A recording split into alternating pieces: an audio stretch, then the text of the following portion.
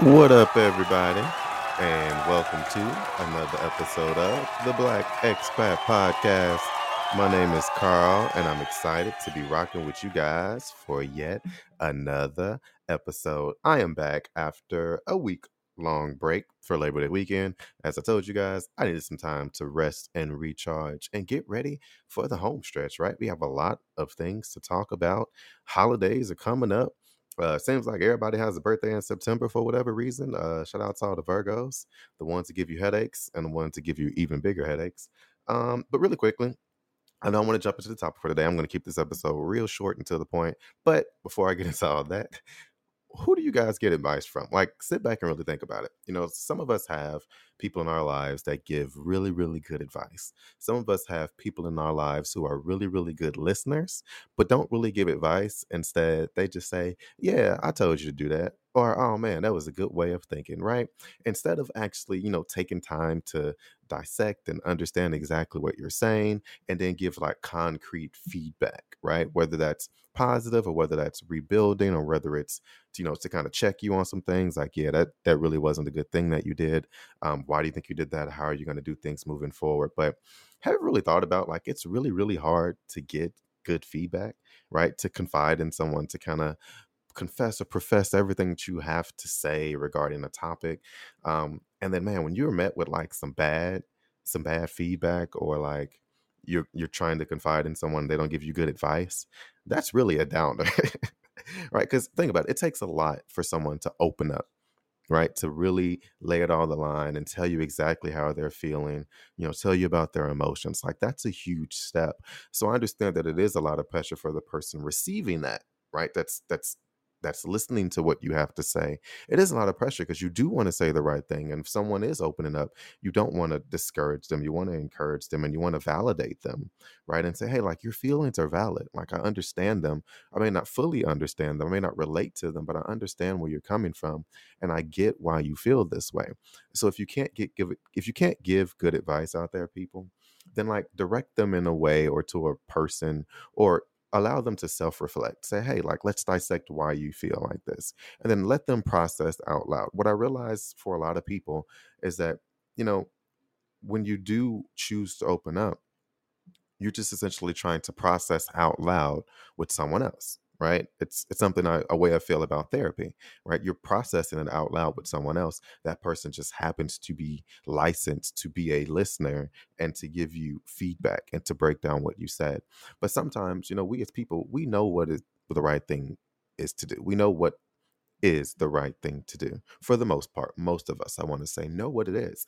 Sometimes we just need to be validated. And when you do open up and you get like bad advice, somebody's just like, yeah, yeah, oh, I get that, or yeah, that's, man, that is just like me. Like, that's not really helping someone. I'm not saying that I've gotten bad advice, but I mentor some people, and it's just something I kind of want to bring up to get you guys' opinion on Monday. It's like, man, where do you go when you need good, honest feedback, good, honest advice? And do you think you give that? And if you don't give that, are you honest enough with whoever is confiding in you to let them know, like, hey, like, I don't know what to say in a situation. Like, I'm stumped, but I'm glad you opened up to me and I want to process this out loud. Do you mind if I ask you some questions? Can we dig a little deeper instead of assuming that what you say is enough? Just a little bit of Monday morning feedback. Because sometimes, most of us are managers or coaches or parents, and people rely on us to give them a boost, and we rely on people to give us a boost. So just keep that in mind. But what I want to focus on today, and this is all connected, y'all know me, Black Expat. um what I want to focus on today is your story, right? Like, what is your story? How do you tell your story? And where does your story start? Now, think about this. When you go to a job interview, whether you're applying to work overseas or in America or wherever you're from, when you go to a job interview, you're essentially telling a story, right? So think about your resume. How do you set up your resume? What is the first thing you list on there? And more importantly, why? What part of your resume is like thick? It's like, I can say so much about this experience I had or job I had, but I have to condense it into something smaller, right? But like, the important part is, where do you start and why?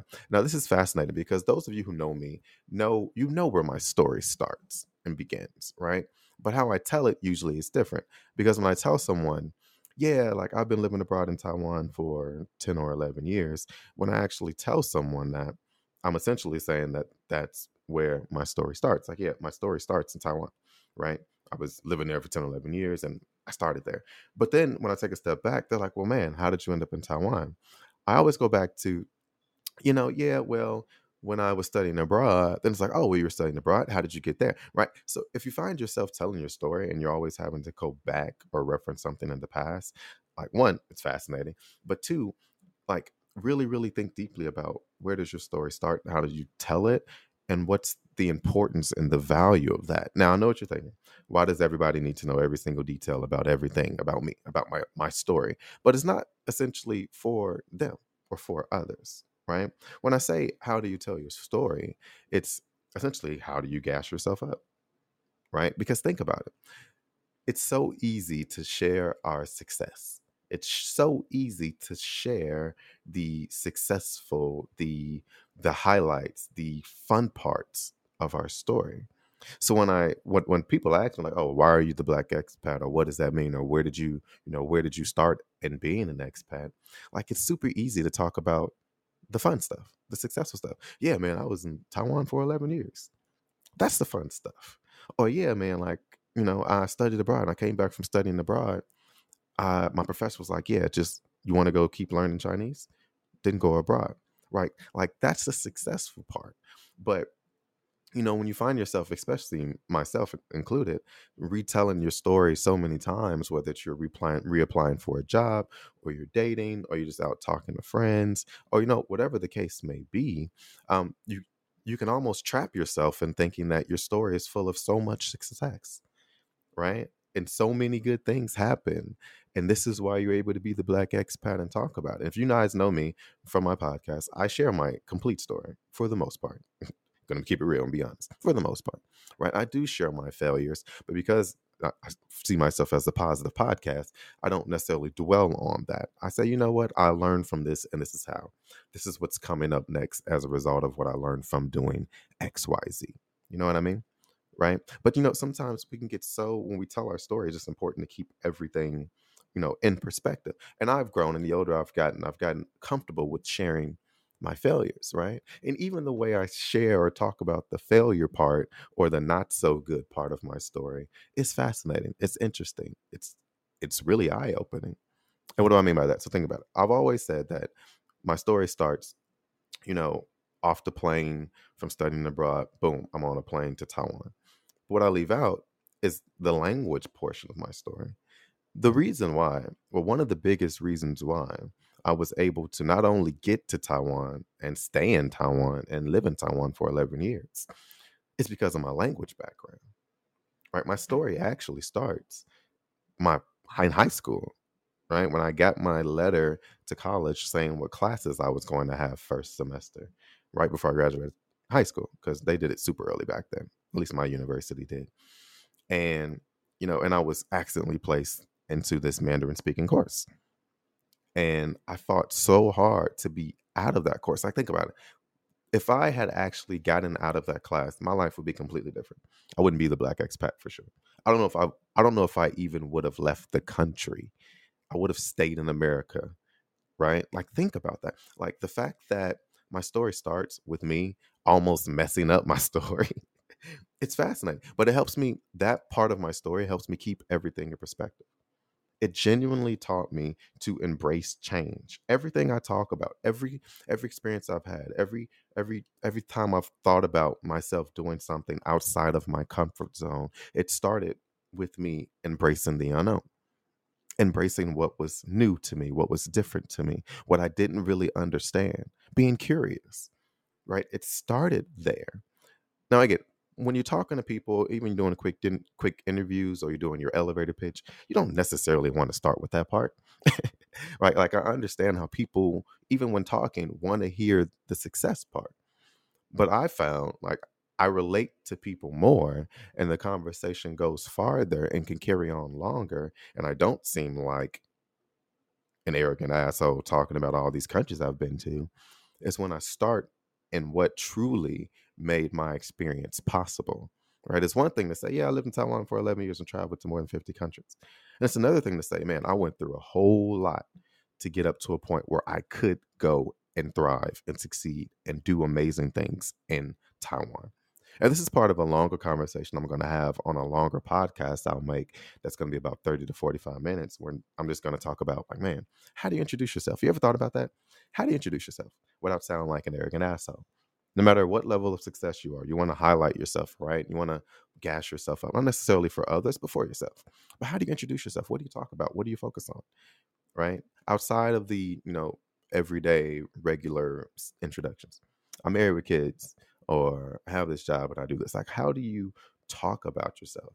I think it's become so interesting and so fascinating because, with social media, introductions are, oh, I can find out more about you by LinkedIn, by, going through your Instagram and your Facebook. Now I know a little bit about you. So I don't want to focus on that stuff. Right. So, you know, where does your story start?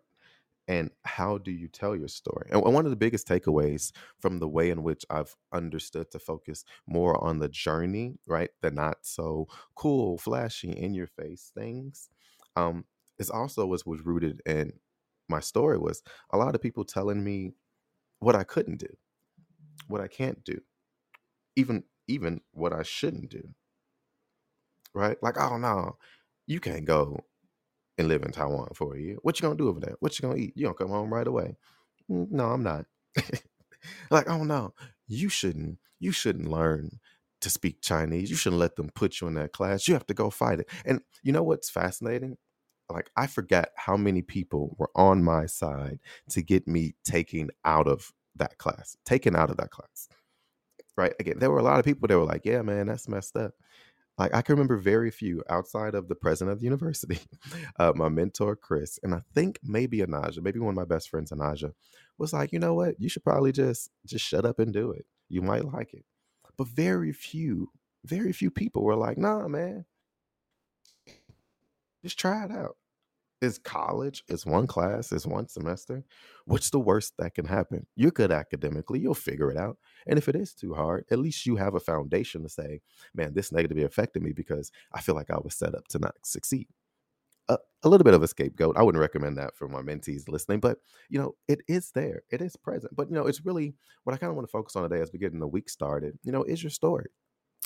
Not only how it start, not only how you tell it, but where it can lead you, right? For those of us who aren't settled with the career we have now, or the job we have, or the country we're living in, or the upcoming plans we have for our life, it's good to reflect on your story because it'll open your eyes about you, about things that you've done, about challenges you've overcome, and more importantly, what mindset you were in and you had to have, or you wish you had when you were stepping into something different, right?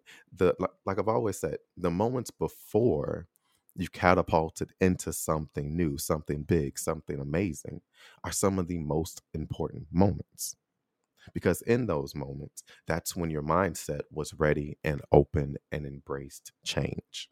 Now, whether or not that's a good thing, that's different, right? Sometimes we're forced, we're pressed, we're pushed into things, and we have no choice but to adapt.